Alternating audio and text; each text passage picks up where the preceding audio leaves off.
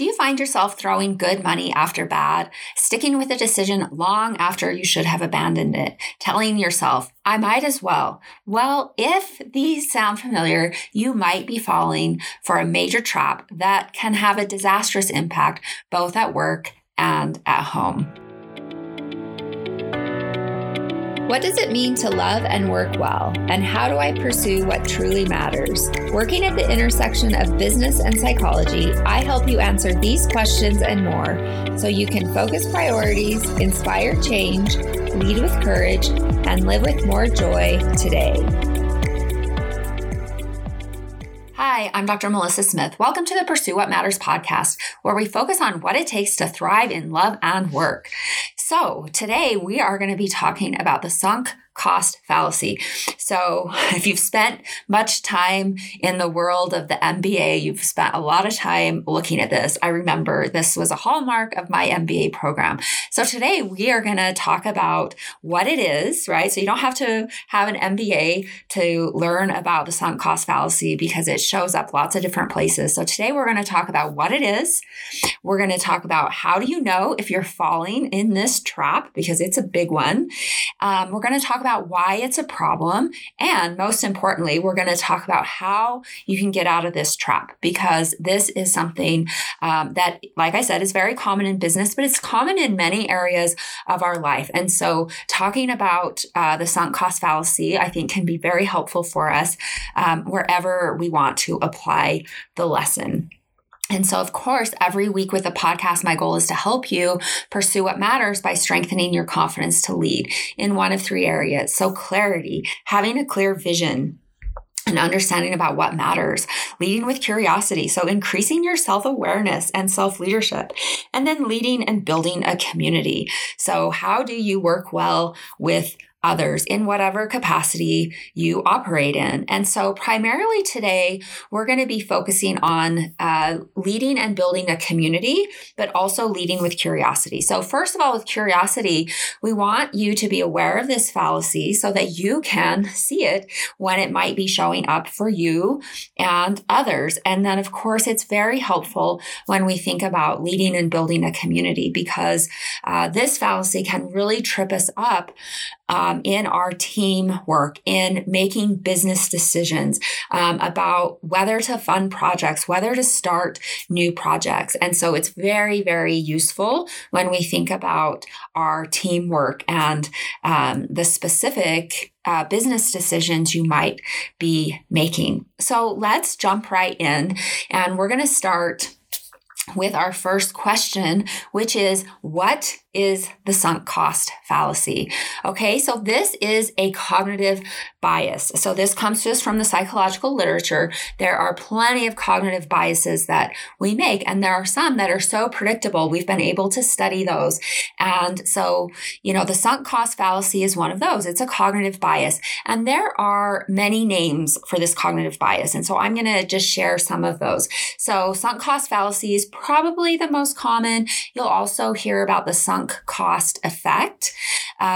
Another way that you might hear it, and I really like this, it's very wordy, but I don't know, it's kind of pleasing to me. And that is the escalation of commitment to a failing course of action.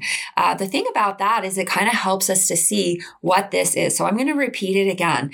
Escalation of commitment to a failing course of action. And so the sunk cost fallacy describes our tendency to follow through on an endeavor if we have already invested time, effort, or money into it, whether or not the current costs outweigh the benefits. Okay. And so we might be more likely to maintain commitment or even escalate our commitment to something that really is not delivering, right? So we escalate our commitment to a failing course of action. And that's because we're already invested. So we already have sunk costs, right? So we've invested a lot of time or money into this. And so in a very real way, even if it's not it doesn't have great prospects, we continue to throw good money after bad, or we continue to invest time and resources into this prospect or project that really is probably not a good use of our time and energy. It happens all the time. There are so many examples in the world of work, but also in our personal relationships. So this cognitive bias can absolutely undermine our decision making. And that's really the big target that we want to pay attention to. This leads to worse decision making. Okay, so maybe you've also heard of this term, which is the first law of holes, right? It's simple. I come from a farming family, so I kind of like this. But when you find yourself in a hole, stop digging. And that's really what happens when we look at this sunk cost fallacy. We find ourselves in a hole, but instead of stopping digging and getting ourselves out of the hole, we keep digging. We dig ourselves deeper, right? With greater investment of time, money, and resources. And boy, oh boy, that is a problem. So what happens with that first law of holes is we often compound bad choices by continuing to invest time, money, and effort in losing causes instead of staunching our losses, right? So staunch the flow, stop the bleeding, and switching tactics. Okay, so the sunk cost fallacy is also known as the Concorde fallacy. So who remembers the Concorde, right? You used to be able to take the Concorde from New York to Paris or New York to London. Of course, I didn't do that. Most of us didn't do that because why? It was so incredibly expensive. And then, of course, they had some major issues with the engineering. And of course, there were some horrible incidents related to the Concorde. But the sunk cost fallacy is sometimes known as the Concorde fallacy because throughout the Concorde project, right, and this was a very big multinational project, the team was building a supersonic airliner, right? So taking the Concorde to London, and no one wanted to give up, right? Like they were really invested in this vision despite the unstable finances. So it was so incredibly expensive, and yet people were really sold on this vision. And so even though they didn't have a solid foundation, right? The finances were very unstable. They persisted on this project much longer than they should have. And so the project has now been termed the Anglo-French financial misadventure. And that's because the French and British governments continued funding the airliner even after it was obvious that there was not an economic case for it. And think about some of those smaller decisions that you might make in business that aren't on the scale of a Concorde, right? But where you continue investing in a service or a product or a project, even when there's not an economic case for it. Now, I've certainly had that in my business where it's like, hey, this new service could be so great. There's a lot of vision and energy and excitement about it. And while it was successful, right, there wasn't a really strong economic case for it. And, the numbers would really need to shift in order for there to be a strong economic case for it. And so, right, we could make one of two choices, right? We could still continue to kind of limp along because we're like, hey, this is good. We believe in it.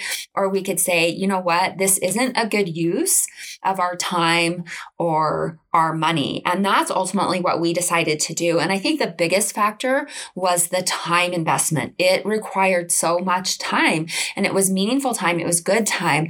But when we stacked up the time spent on that service versus time that we could have spent pursuing equally meaningful endeavors that had a stronger economic foundation, it was a no-brainer, right? It was very easy, but it doesn't become easy, right? The thing that makes it hard and how we get caught in this sunk cost fallacy is we get emotionally invested in whatever the decision is. So think about the Concorde. People were really excited about it. They really wanted it to be successful. And so that emotional investment sometimes biases our ability to make difficult decisions that make more business sense. Okay. So next, let's go to the second question, which is, how do you know if you're falling for the sunk cost fallacy? Because it's very common.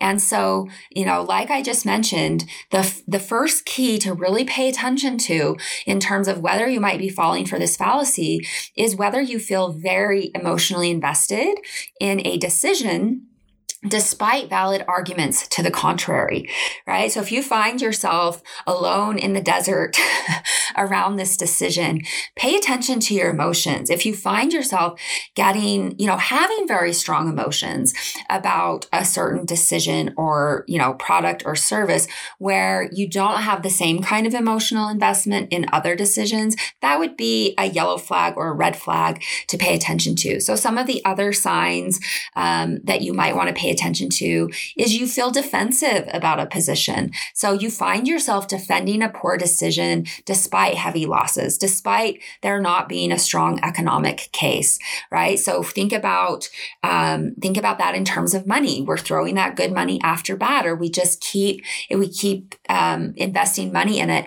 It reminds me of a great documentary on Netflix right now, Sunderland Till I Die. I just watched it. I highly recommend it. But in the days where this documentary was covering, so it was like 2017, 2018, that's where they kind of started following this team. The team's been around for a long time before that.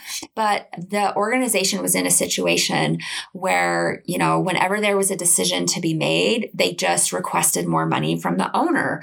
And so they didn't use budgets. They didn't hold themselves accountable. And they just kept investing money because they could, but they weren't really investing it in smart directions, right? Like they weren't making good strategic decisions. And so that's one thing that we want to pay attention to, is what are we doing with the money? Second is time. So sometimes the argument looks like if I spend just a little bit more time with this, it will work. Or if we all push really hard for the next 3 months, then I'm sure this will be an economic success. And so if you find yourself kind of making some of these rationalizations, we just need a little more time, we just need a little more money, pay attention to that. So we think about that in terms of resources. So adding more people to a project that has very little prospect for success can be problematic. And then thinking about your health, right? So we think about psychological and physical health. So one of the ways this can show up in our personal life is that we stay in a bad relationship because you've stayed this long already. Now, that doesn't mean that you shouldn't think very carefully before you make a decision. But sometimes the approach is, well, I've already been here this long. I might as well just stick it out. And that carries some cost for us in terms of our health and our well-being. And so we want to pay attention to that. So that was one of the second signs is you feel defensive about a position. We want to think about kind of all of those different factors.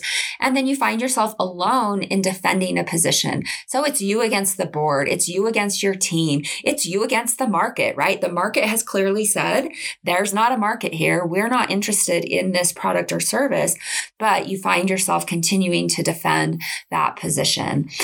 Standing by bad decisions because it's difficult to admit that you've made a poor decision. And I think this can be a big one, right? This is where we really think about the role of pride.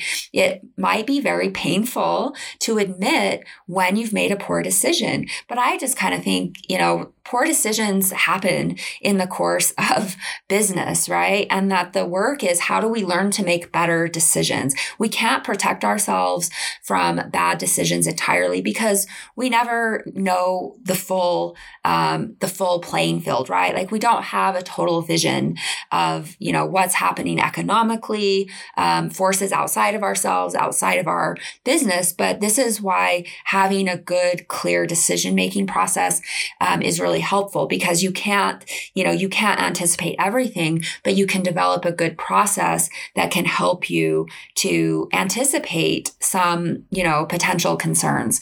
And so sometimes, that would be a sign that you might be falling for a sunk cost fallacy, is you stand by a bad decision because it's hard to admit that you've made that decision. So pride rolls into that. We also see shame, right? Like, oh, I should have known better. I'm a bad leader, right? All of these shame messages that don't help us at all and make it harder for us to actually course correct.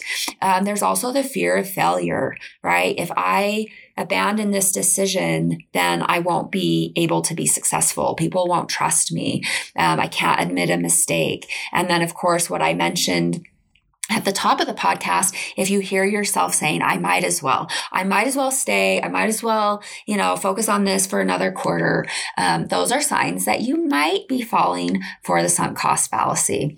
Okay, so now let's go to our third question. So we've already talked about what it is, and we've talked about how to know if you're maybe falling for it. And now our third question is, why is the sunk cost fallacy a problem? So hopefully you already are seeing some hints of why this can be a problem. But in a nutshell, the sunk cost fallacy leads to poor decision making. And not only that, it leads to difficulty coming back from poor decision making, right? So we just kind of pile on poor decisions on top of one another. So it's a bit of a snowball effect in terms of poor decisions. So the sunk cost fallacy leads to emotionally burdened decisions, right? We're too emotionally invested in it. And so the sunk cost fallacy psychology is based on the idea that people have stronger emotional connections to things they've lost, including time, money, rather than to the things they've gained, right? And this is known as the negativity bias. And this is a feature of the human brain, right? So from an evolutionary perspective, it's much more functional for us as humans to be biased towards negativity, right? It's important for us to be able to identify the lions on the savannah. Way, way, way more important than being able to identify the meerkats, which are very gentle, loving creatures on the savannah, right? Because the meerkats don't pose a threat. And so our brains are absolutely biased towards negativity, and that's served an important function. And so how that shows up with the sunk cost fallacy is we feel worse about things that we've lost. We feel worse about money that we've invested in a poor endeavor. And, that serves an important function as well because it helps us to learn from the situation, but it also makes it hard for us to overcome the poor decisions because we don't want to admit that we've made a poor decision, right? So we stick with a bad decision so that we don't have to deal with that emotional pain that comes with making a poor decision. So sometimes the belief is if I stick with it, I can turn this into a good decision. And that's probably not likely. Like you probably have the information you need to recognize that you have too many sunk costs already. So, the other thing that happens is we really don't like emotional dissonance. So what is that? Emotional dissonance is a fancy psychobabble term for uneasiness, right? So the incongruence within ourselves between what's happening and, our thoughts and our beliefs and feelings about it. So we don't like emotional dissonance about a decision, right? To be able to make a decision and see that it's not a great decision. That creates emotional dissonance. And so, admitting that we've made that poor decision leads to even more emotional dissonance. And so to avoid emotional dissonance, we throw more good money after bad. We continue digging a deeper hole as a way of avoiding that emotional dissonance, as avoiding the pain, the emotional pain of that. And so, of course, we avoid that rather than actually correcting the decision by stopping the bleeding, the flow of money, time, resources, and energy. So it's a big problem because of that emotional investment. And so the money, time, resources, and emotional investment that was spent cannot be recovered. And that's the important thing to pay attention to. those resources are gone. Okay.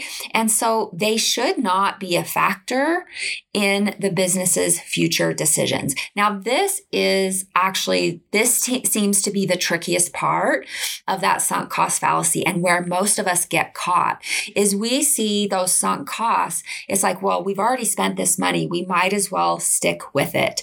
And the point here is, first of all, that's really not helpful. And the point here is that that money's gone. You can't recover that money. You can't recover that time. And so you shouldn't, that should not be a factor in the business's future decisions. Because if it is, then you'll continue to spend time and money and resources on what might be a very poor decision. And so, what happens is you commit the sunk cost fallacy when you let unrecoverable costs influence your current decision making. So I remember this, it was roughly an example we talked about in our MBA program, and it was a fun conversation. And once we had this conversation, it came up in lots of different applications. We even had t-shirts made with this image and the sunk cost fallacy on those t-shirts. And it was a conversation about a hot dog stand, right? So you've already spent the money on the hot dog stand. So you might as well, be out there all the time, buy the supplies, hire the staff, invest all of your time here, even though you might not be selling a darn hot dog, or you might not be selling enough hot dogs to break even. And what happens for a lot of people is they're like, well, I already have the hot dog stand, right? Like I might as well do this. But they don't think about the other alternatives. They don't think about, okay, well, where else could I invest this time and this money and these resources that actually might be more profitable? So when I think about sunk cost fallacy, I always think about that hot dog stand. And recognizing that those are unrecoverable costs, and they shouldn't influence your future decision making. Okay. So the resource is gone at this point. You shouldn't use it as a factor in making decisions moving forward. And so, like I said, this is where people really get caught in the bias. They use that past money spent as a factor in future decisions, believing this is where it gets tricky, believing they can somehow recover their sunk costs. You can't. You're not going to do that. But that belief leads to throwing the good money after bad.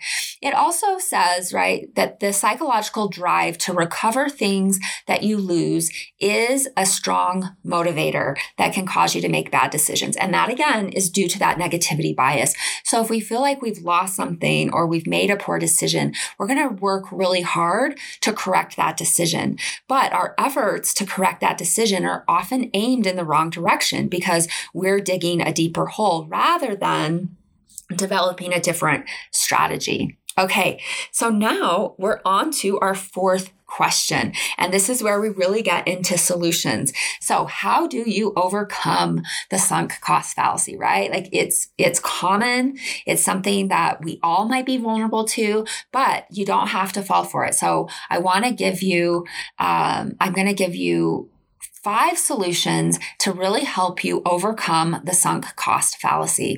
So solution 1, be clear about where you are going and why it matters. So you've got to have clarity about vision and purpose. You must maintain a clarity of focus, right, on the mountain peak. That's the imagery I like to use when I think about vision and purpose. You got to know where you're going and why it matters. And you can't be thrown off course. We can easily get thrown off course with this sunk cost fallacy. One of the things that I recognized when I made a decision to abandon a project is, it was a good project. It was a nice project, but it wasn't primary and totally in alignment with vision and purpose. And this is where sometimes we can get caught by the idea fairy, right? Like everyone's got a great idea, but that can really lead us on a wild goose chase and can make it more difficult for us to actually make progress towards vision and purpose. Okay. So now the second solution, consult your map. So how will you progress toward your vision and purpose? This is where we think about your mission statement. This is where we think about your values. This is where we think about processes and practices. So every time there's a new idea, every time there's a good idea, we need to stack that up against our vision and purpose, our mission statement, and our values, and really look at how aligned is this, right? And how are we going to fit this in with the other activities that we're doing as part of our mission statement, as part of our progress towards vision and purpose? And so sometimes you can have a great idea that absolutely is aligned, but you can't devote all the resources to it. And that's really one of the things that I found with the project is it was very much aligned, but we just didn't have the resources to make that a winning endeavor. And so, that can be painful, I think, sometimes to acknowledge, because if you're like me, if you're like many entrepreneurs, right, you've got these big ideas and you want to do them all right now. And what we know is that's not really practical. So we've got to respect our processes and our practices and our resources, right? Like we don't have infinite resources. And so we need to respect those. So what do you need in order to progress on your journey towards vision? Be willing to get off a distracting path. I think that's so important to keep in mind. So you've got to make tough decisions if what you are pursuing is not aligned with your vision and purpose. You need to abandon an investment, a product, or a service. You need to maybe refocus or streamline your products and services. More is not always better. So let's keep that in mind. And you might need to offload high overhead costs or distracting endeavors because they're going to slow you down on your journey. So you need to consult your map. And then let's talk about solution 3, which is don't travel alone. So you need to consult with wise mentors along your journey. Pay attention to objective counsel, especially when you are highly emotionally invested, right? And this is where we become really vulnerable to the sunk cost fallacy, is we're very emotionally invested and we don't want to hear another perspective. So you ask your mentors, you invite feedback, you ask them, what are you seeing that I cannot see? As part of your decision-making process, you want to remove emotional investment from the equation as much as is possible, right? We know that that's not entirely possible, but what I would say is let's put emotional investment on the shelf just for a few minutes. I actually think emotional investment can be very helpful, but we don't want that to cloud your vision of the other factors, okay? So I'm not saying that it's always a problem to have emotional investment. I actually think that can be a very compelling factor, but initially, we at least want to put it on the shelf so we can engage other factors. So you want to remove or shelve that emotional investment from the equation by consulting with objective outsiders. So what does my accountant say? What does my attorney say? What does my board say? What does the team say? Okay, so if your tribe of mentors or colleagues all agree on a course of action, you deny that counsel at your peril, right? So if we think about a tribe of mentors, a team of mentors, you've got those mentors for a reason, right? So hopefully they're wise, they have perspective, they have expertise. And so if you find yourself alone against all of those mentors, be careful because your emotional investment may be clouding your vision. So that's solution 3, don't travel alone. Solution 4, pause and push. Whenever we're on a worthy endeavor, right? We're climbing towards vision and purpose. We need to pause and we need to push. And there are seasons for both of those. We need to respect both of those. So when I think about pause, I want you to slow down the decision-making process. When we have a lot of emotional investment, we're more prone to impulsive decision-making. We're more prone to making decisions quickly to say, oh, this is my gut, this is what I need to do, without actually going through our paces and confirming that actually is a good decision. So the question here is, do you have a process for decision making? This is so important, right? It's not that every decision you make will be perfect. You can't have all the information you need to make a decision, right? That's why decisions are risky. That's why business is risky. But you can have a good, clear process for decision making, right? Where you have trust in yourself that you can make good decisions. So first of all, looking at what is your track record on decisions? What's your history? Do you have a history of making poor decisions? What can you learn from that? Oh boy, I see a lot of impulsivity there. Or you know what? I didn't consult other people, or I made that decision too quickly. Or if you look back, can you see that you have a pretty good track record on decisions, right? So I'm in the midst of actually making a very big business decision right now. And, whenever that happens, there's all sorts of emotions, right? So the biggest one that's cropping up for me is fear, because it's a risky decision. I think it's a smart risk ultimately. And I recognize that we can't eliminate risk, especially from these big decisions. But as I have gone through this process, I've definitely slowed down the process. I've talked to a lot of people. I'm trying to ask, what do I not know? Give me the perspective that I don't have, because this is a new decision for me. But I've also been able to look back in my own life and look at what is my track record on decisions. And I can see other places in my life where I've made big decisions that have, right? Like when I was at the gate making those decisions, I had a lot of fear. And I can see what I've done at other times that have helped me to really ensure that those could be good decisions. And so really paying attention to that and looking at your track record. This is what helps you to build trust. And if, as you look back at your track record, you don't really like what you see, well, that points you to your work. That points you to the lessons. That points you to, you know what? I need to consult more people on this decision-making process. I need to ask more questions. I need to learn more, educate myself about the factors that I might not be aware of. And so we think about this as decision-making hygiene, right? Just like you have hygiene for sleep, you have hygiene for taking good care of your body.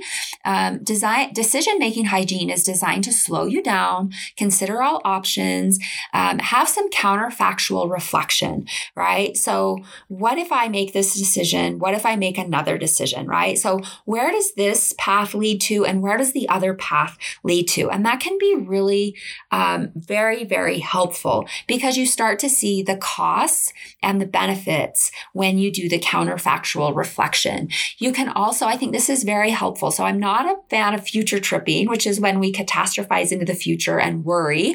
But I am a fan of time traveling. And we want to time travel to both the past and the future, right? We time travel to the past to really look at our track record on decisions, to learn the lessons from our previous decisions. And we also want to time travel to the future, right? To be able to say, okay, if I make this decision, what can I expect, right? There's no guarantees, but what will this, if I make this decision now, how does that set me up? How does that set the business up for the future? And this is very important and very, very valuable, right? I'm definitely working with this right now with the decision I'm making. It's like, oh, this is kind of a stretch decision right now in the present, but I can see by taking this smart risk now, by making this decision now, it really sets up the business for success long term. And so time traveling can be really helpful.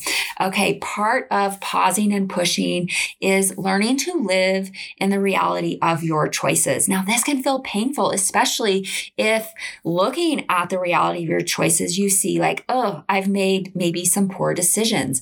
So this is where we want to do a cost benefit analysis, right? Of the past, the present, and the future. So if you look at, this project or this decision, what has been the cost benefit analysis for this project historically, right? Oh boy, we're bleeding out. Everything's red. We're not in the black at all. What's the cost benefit analysis right now in the present? And it might be, we're breaking even, but that's about it. And then you think about what is the cost benefit analysis in the future? And maybe it's, we really think those, the numbers are going to trend up as far as the people we can serve.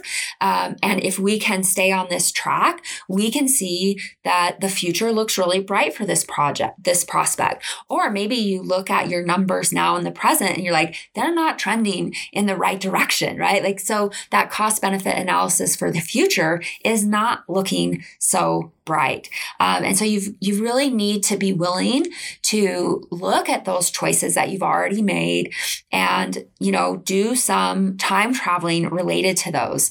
And this is where we want to be so careful about this idea of we've already invested this much of time, money, and other resources, and asking, how much more will we need to invest to get this project moving forward? That's an uncomfortable question. That's a gut check. So if it looks like, boy, we're going to have to invest a whole bunch more into this, and that is without any reasonable guarantee that our prospects will improve, well, then you probably better not make that decision. So that's one of the ways that we really need to pause, right? And gather information and be honest with ourselves. Part of that also is show me the numbers, right? So you really need to immerse yourself in data, in your numbers, in your costs, in your profitability, in the time investment, so that you can be clear-eyed about decisions. When we avoid painful numbers, this feeds emotional attachment, and it makes us more likely to make a poor decision or more likely to maintain a poor decision. And so you've got to do the painful work of jumping into the numbers. And then, of course, right, so we're talking about pausing, gathering information, slowing down that process, but then we also need to push. So we do need to take action. We take considered action. We want to have a bias for action, but it's really important to pay attention to the fact that this is not impulsive action. It's not emotionally laden action. So be willing to embrace smart risks and abandon foolish risks, right? So study it out, do your work, don't impulsively act, do your research, but then take the next step, no matter how small. So I think about this big decision that I'm dancing with, and I think that's the best way to describe it. Like, it is a dance because it's not a decision that's just one and done made. But every time I get overwhelmed, which has been plenty, or every time fear crops up for me, I just remind myself, just take the next step. And I go back to the strength of my decision-making process. I have built trust with myself and with others over time that I can make good decisions. And it doesn't mean any of those are perfect decisions, but it's looking at the horizon and being able to pay attention to what's the next step and being willing to take that, no matter how small. And as you take each step, you gather more information, right? You gather more confidence, or you gather more feedback that, like, oh, wait, this isn't a very good decision, right? And so it's really important. You won't gather that information without action, without taking some action. Okay, so now let's move to the fifth solution, and that is to reflect, right? So and another way that we could put this is we really need to invest in distress tolerance. We need to manage our emotions. So the emotions are a big part of this fallacy. It creeps up when we're emotionally invested. And so recognizing that emotional investment can bias our view and make a clear-eyed decision more difficult. So, really make sure you're using some good coping skills to help you stay grounded. So I made a decision, this was several years ago now, to leave a job. It was a job that was a really great fit for me for quite a while. But I recognized I got to a point where I knew I needed to leave it. And I labored over that decision. I questioned myself, and I created suffering as a result of that process. And, ultimately I was able to make a really great decision for myself, but it was at a very painful emotional cost. I created more suffering than was necessary. So now when I have a big decision to make, I think back to that decision and I ask myself, how am I letting fear stall my progress?